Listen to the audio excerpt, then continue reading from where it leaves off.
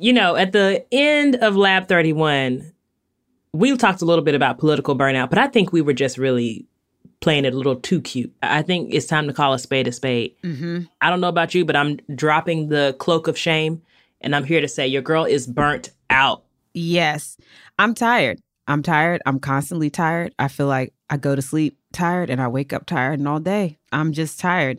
And the news doesn't help. Being quarantined and working from home. For some folks, not working from home. Right. Because they lost their jobs. Right. And then the pressure just to level up during quarantine. I saw that meme at the beginning of quarantine where it was like, okay, that business idea you had, now you got the time to do it. I was like, this is a lot of pressure. I've heard you describe this as a life avalanche. Everything's just piling up. Yeah, you feel like you have so many balls in the air and then they all just come crashing down at some point.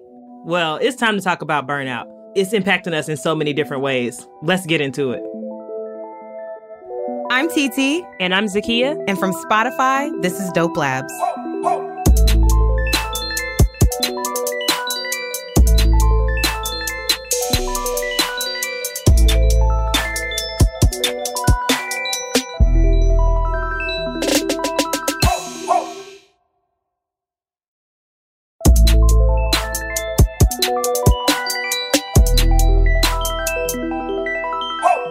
Let's really get into all the different types of burnout that we have been experiencing just in this year.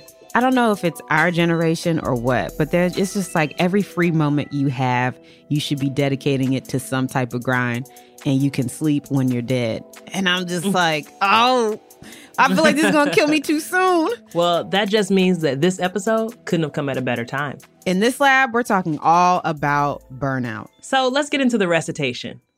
What do we know? We know burnout is not unique to me and you. No. I'm having lots of conversations. I see everybody else talking about it. People are exhausted. Especially now, I think, since everybody's at home and quarantining and social distancing, I feel like a lot of people have been talking about it more, because for the folks that are at home and working, they're like, okay, I am living at work now. Mm-hmm. And then folks that have kids, I don't know how y'all are doing it. I really don't. I also feel like there are levels to burnout. You know, sometimes I get burned out on a specific topic. Mm-hmm. Sometimes I get burned out on a whole platform. Like, I'm done with Instagram. Right. I'm just tired of it. Folks will be like, oh, I'm taking a break from Instagram. I'm tired of seeing people only posting like the best part of themselves, and it's making me feel bad about myself. So they get burnt out on Instagram. Social media burnout. Yeah. Or like some people will be like, oh, I'm not going to watch the news anymore. The news burnout is real. Burnout's just a big umbrella. Where do you feel it the most, C? I feel it with work. Just because all the uncertainty and the role I have, I face a lot of people, right? So incoming grad students, I don't know what's happening. I want to be able to give them complete information. So then I feel almost like in limbo, like where I have all these tasks, these things I need to get done, but I don't have all the information I need. And these people are waiting on me, and these other people are expecting to hear from me. And it feels like a lot to manage at the same time. And I don't want to let anybody down, but I also don't want to give people incorrect information, you know? And so it puts me in this really tricky position. If you're listening on the Spotify app, you have the opportunity to tell us exactly how you're feeling and what you're burning out on. On our episode page, there's a poll that you can take right now, and we want to hear what you're burning out on. What do we want to know? What is burnout? I know these feelings, but like, what is it? Yeah, is this something that a doctor can say, I'm going to diagnose you with burnout? Like, what are the symptoms of it? And what are the causes of it?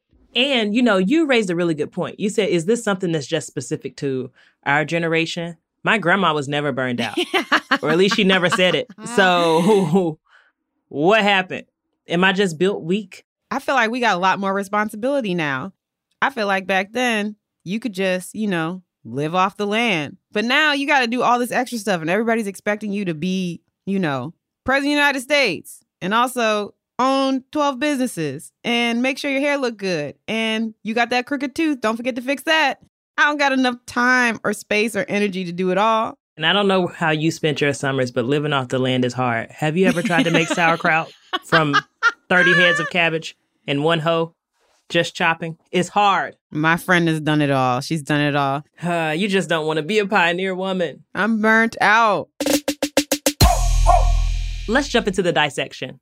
Our guest for today's lab is Dr. Anne Helen Peterson. My name is Anne Helen Peterson. I have my PhD in media studies from the University of Texas. And my book is called Can't Even: How Millennials Became the Burnout Generation. Dr. Peterson's book takes a deep dive into understanding the origins and signs of burnout and connecting it to American capitalism and parenting. And our first question was, how does she define burnout?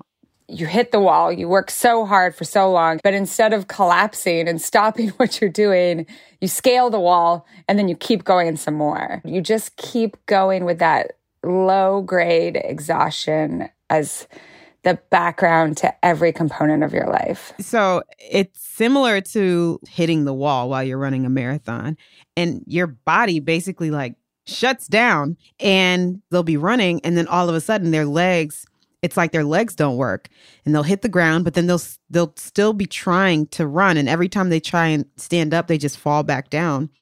So basically, they're zombies, and we are too. Yes. So our next question is, what causes burnout? The foundation of our current form of burnout is precarity.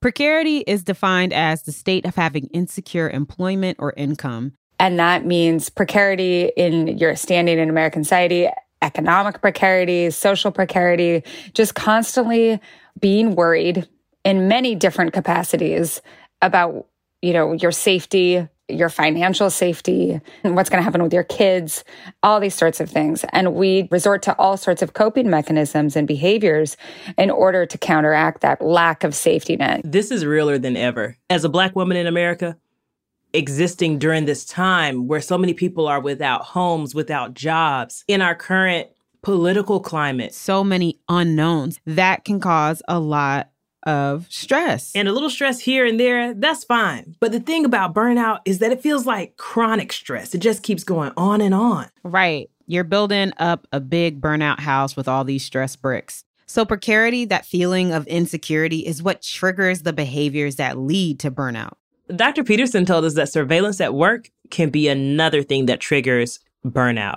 This can be anything from regular check-ins to documentation of daily activities to cameras in the workplace. We're supposed to have all these tools like digital things to help us stay on task and to keep track. But sometimes those things almost feel like surveillance, like you're being monitored and tracked as you do your work. If your boss is regularly checking in, wanting you to document your daily activities, micromanaging you. Keep your camera on Zoom so I can see you all day working. No way. I got PJs on. Not if you work with me. I want everybody to be relaxed. Don't turn that camera on. I don't need to see it. There are these modes of surveillance that are supposed to be there in order to incentivize productivity, or I don't know, there's just this underlying thesis to them that workers are lazy and will always do bad things. Dr. Peterson told us about studies that show a lower quality of work from people who are working under surveillance.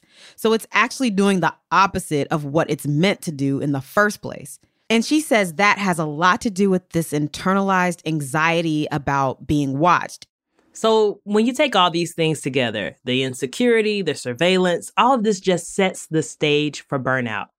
And we really want to know, what are some indicators that you might be burned out? Burnout behaviors, what are they? So one of the biggest ones, and our parents adopted this as well in the 70s and 80s, is you just work more, right? If you work harder, if you work longer hours, if you try to prove yourself in some capacity, then maybe you'll find that stability. But when that stability is elusive and you just keep working, that's burnout. Another burnout behavior might be this desire to totally check out. Maybe it's Love Island or Twitter or Instagram or TikTok, or in Dr. Peterson's case, I got really into the super dumb Candy Crush style game.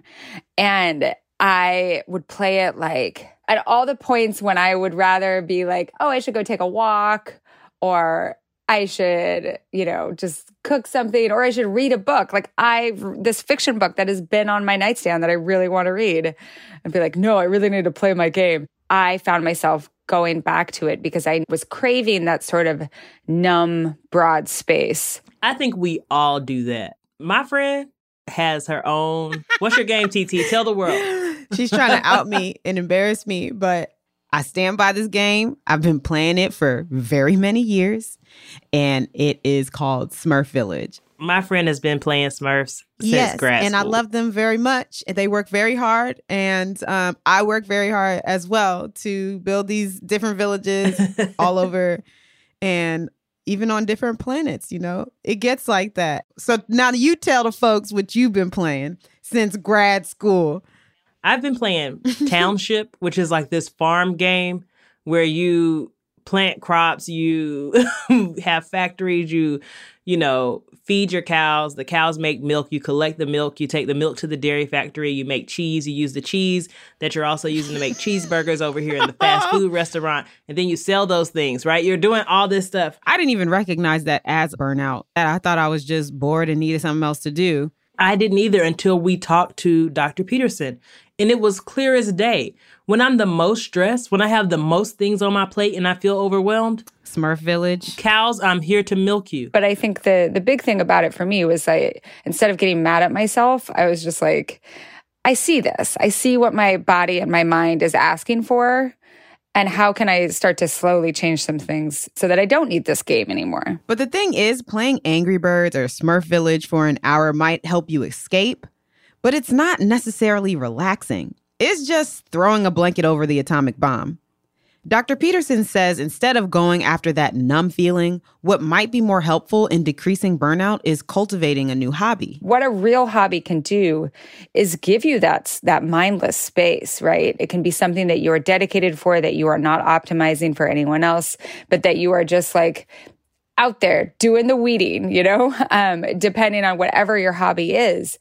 But a lot of us have failed or lost that capacity to seek that space in hobbies. My recent hobby has been gardening. And if you go on our Instagram, you can see me and my friend Zakia when she came over to my house, masked, of course. And we did some gardening in my yard. It didn't go well. It went very well. But there were parts where I didn't know what I was doing and I almost hurt myself. But you made it out alive. Riding my bike, that's my hobby. I'm out here. Add me on Strava. I love it. My friend be hitting it. It's so freeing. Yeah, it's great to like get outside, get some fresh air and do some things that, you know, aren't related to work that just make you happy. But sometimes I feel guilty about having these hobbies. Yeah, sometimes when I'm doing stuff like that, I feel like you should be working or you should be, you know, doing something else. You should be reading the Wall Street Journal or the dictionary, learning some new words. I'm like, Right. How did we get to this point? We asked Dr. Peterson about the history of burnout and how we as a society got here. So a lot of millennials, grandparents, maybe their great-grandparents, the people who came out of World War II, they enjoyed this brief period that's sometimes referred to as like the golden age of American capitalism, where a lot of people, working class people, were able to join the middle class. And then that starts to fade away. There's a series of like mini recessions in the 70s and 80s. And these people who had grown up in this golden age of American capitalism, they turn into adults and they enter the workplace and they're like, well, I have to either finally reach the middle class if my parents hadn't done that or sustain my place in the middle class. And I'm so desperate for that I'm going to start working all the time. And I'm going to try to instill in my kids this attitude that they need to work all the time. So this is our parents' fault. And our grannies and grandpa's fault. I don't know that my family was middle class coming out of World War II, but I also don't feel like I had this attitude that we had to work all the time. Do you feel like your parents instilled that? My parents worked a lot. Like my mom had 2 jobs. My dad, he worked a lot. He had 1 job, but he worked a lot. I don't know if they ever explicitly said you have to work hard. I think it was just like leading by example. I think working hard was valued, but it seemed like our parents worked hard, but they also seemed like they worked hard and it was effortless. Like they worked hard and every weekend we went to my grandma's house. We drove a long way and I'm tired. Aren't you tired? When I look back at it, I'm like, yeah, how are you going to work and then talking to me? Right. After By my work? age, my mother pretty much had 3 kids. I couldn't imagine. Just having my little Chihuahua Daisy is stressing me out. And so I guess now, present day, we're using them as our models for what we should be doing. And that means to run ourselves ragged. Slowly, over the course of our lifetimes in the 80s and 90s, transformed childhood into something that used to be like a space for play and imagination and personality formation into, for a lot of people, one long series of resume building activities. And that can be really, really hard when you just think of yourself as a resume instead of like as a person with a soul and a heart and all those things. Then you get these 80s babies and these parents who grew up with like more economic mobility. I mean, we see it. You know, parents are like, once you graduate from college, you should have a job. And I'm like, that's not how it works. Not anymore. I know plenty of people with degrees and degrees and still no job, right? Or lots of degrees, all the degrees, still can't get a job. Or these jobs that don't value the work that they're doing. And so I think some of this is around what the economy and what the workforce looked like for our parents' generations. And then they project those expectations on you. And you're like, nah. There is this particular millennial experience that is represented as universal. And there are so many different ways to be a millennial. And just because burnout is kind of the unifying experience, there are different ways that they came to that point. And a lot of it has to do with who your parents were and how they decided to raise you, but also stuff like urban and rural backgrounds, like are you a first-generation immigrant, like all sorts of stuff. So the millennial generation goes from people being born in 1981 to people born in 1996. I was born in 1987. I don't have nothing in common with somebody that was born in 1996. I mean, we laugh and joke about our differences, and it's only 2 years, TT. Exactly. Because it's like we grew up in two different states. We have parents that were in different fields. Like we had different interests. Like my millennial and your millennial are not the same. So the things that may stress me out and cause me to burn out later might not be the same for you. Or, you know, not even for maybe sometimes the same people in the same house, like even your siblings. Like just your birth order may change things. Your relationship with your parents may change things, you know? And I think what we forget is layering these identities, right? And how those burnouts can stack up. Absolutely. There's so much nuance when it comes to burnout. Let's take a break. And then we're going to talk about specific industries and types of jobs that are most at risk for burning out.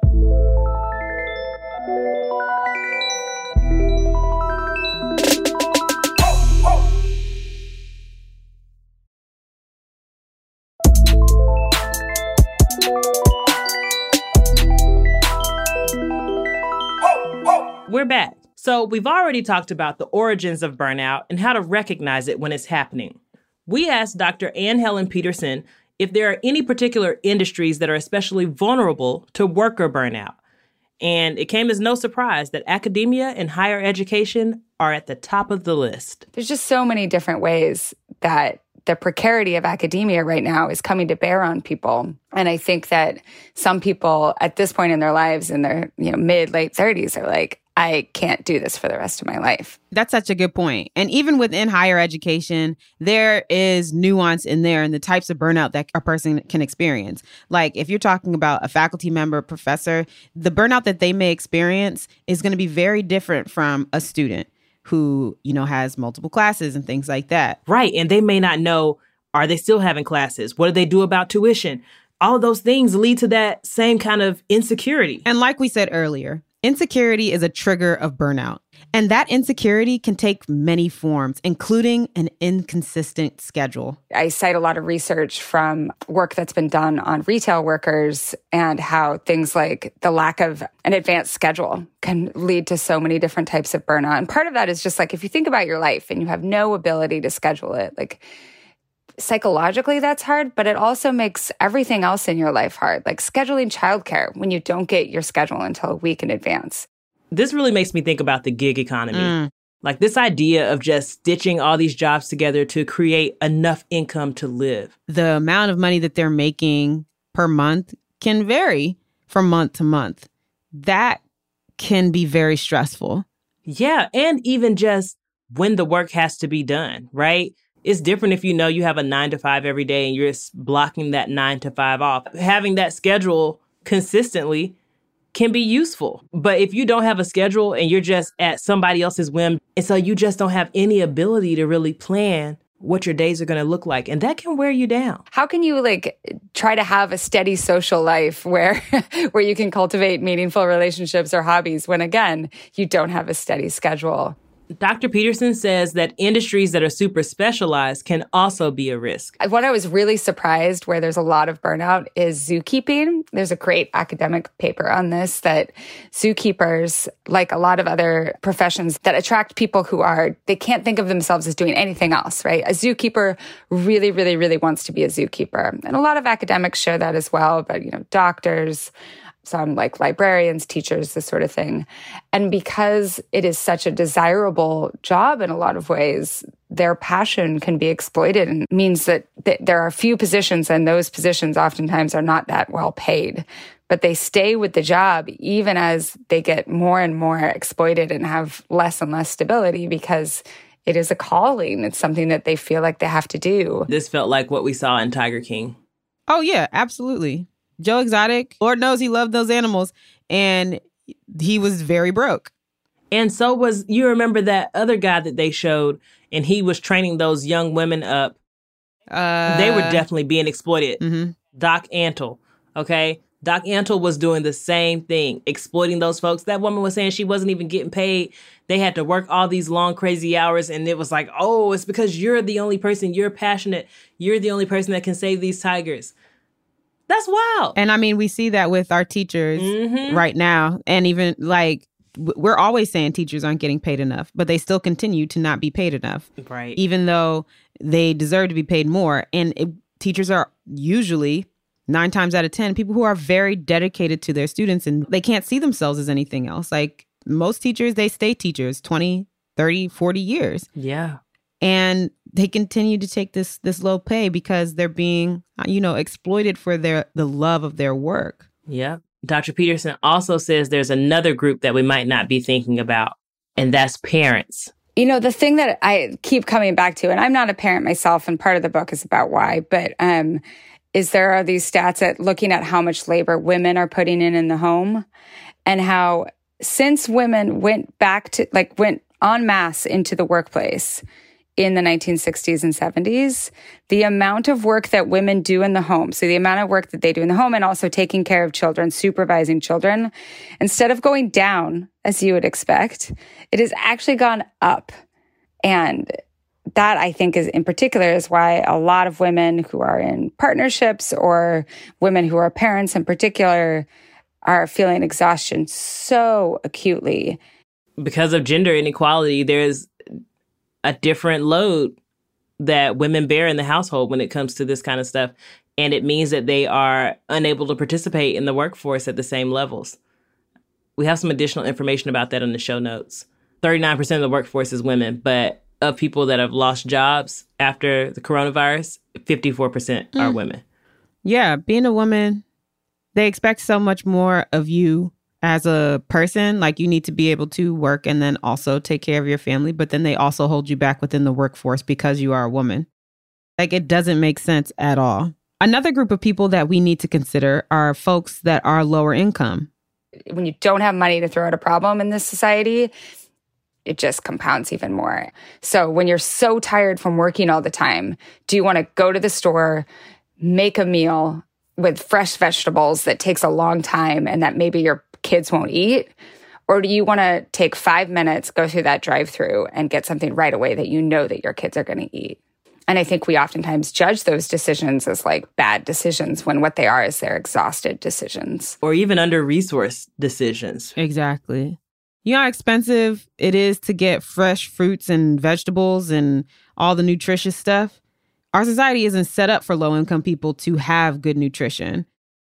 And don't even get us started on the things that are in place if you need help getting food, and how it actually limits you from really high nutritional value foods. Right. And that's actually the topic of our next lab. We are talking all about food systems, and we actually want to hear from you. What did you see missing from your food system when the pandemic hit? Call us at 202-567-7028 and leave a message to let us know.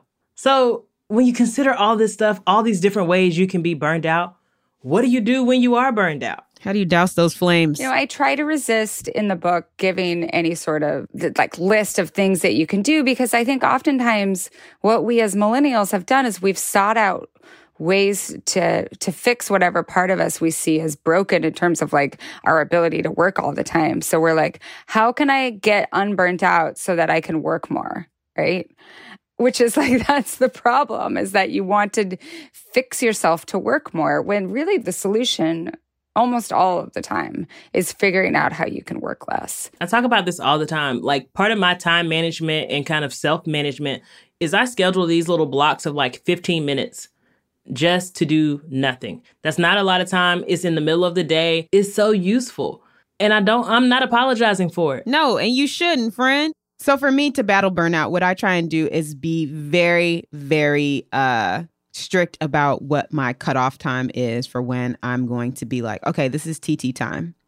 I'm not doing anything else. I'm thinking about me. So that means that from 6:30 to 7:30, I'm doing all the things that I want to do, the things that make me happy, whether that's reading a book, gardening, or, calling my sisters or whatever it is, it's TT time. So I don't let anybody encroach on TT time.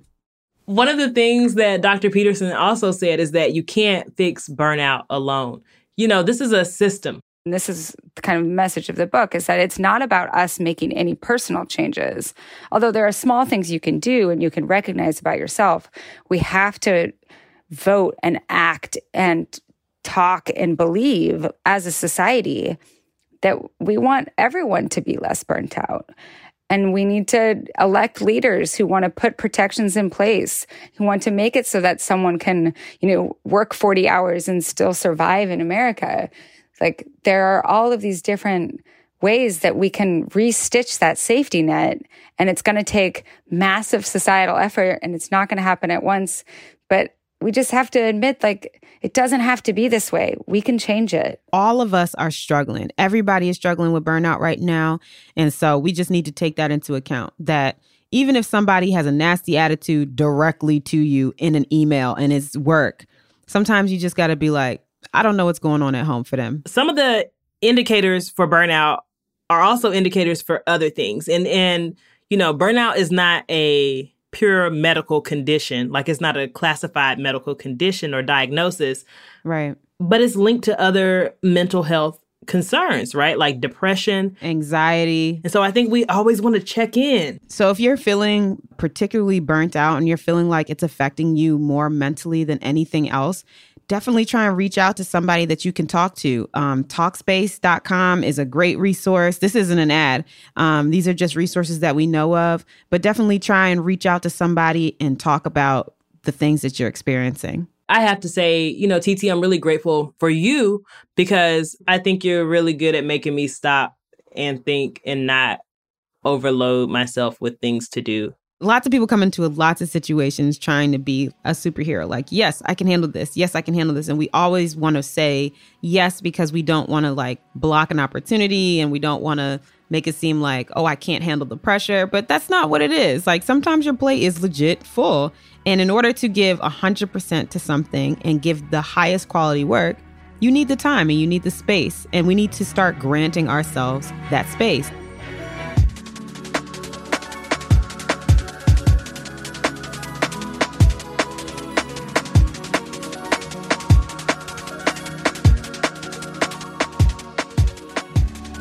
That's it for Lab 32, but we have so much more for you to dig into on our website. So head on over to dopelabspodcast.com.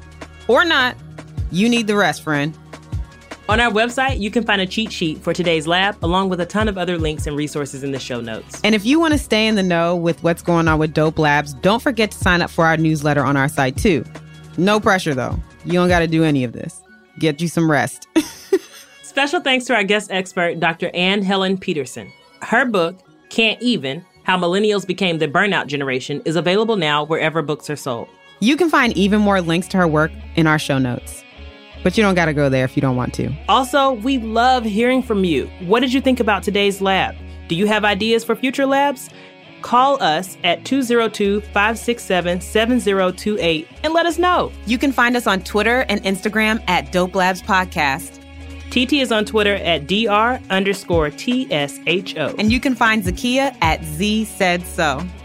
Follow us on Spotify or wherever else you listen to podcasts. Dope Labs is produced by Jenny Radelet-Mast and Lydia Smith of Wave Runner Studios.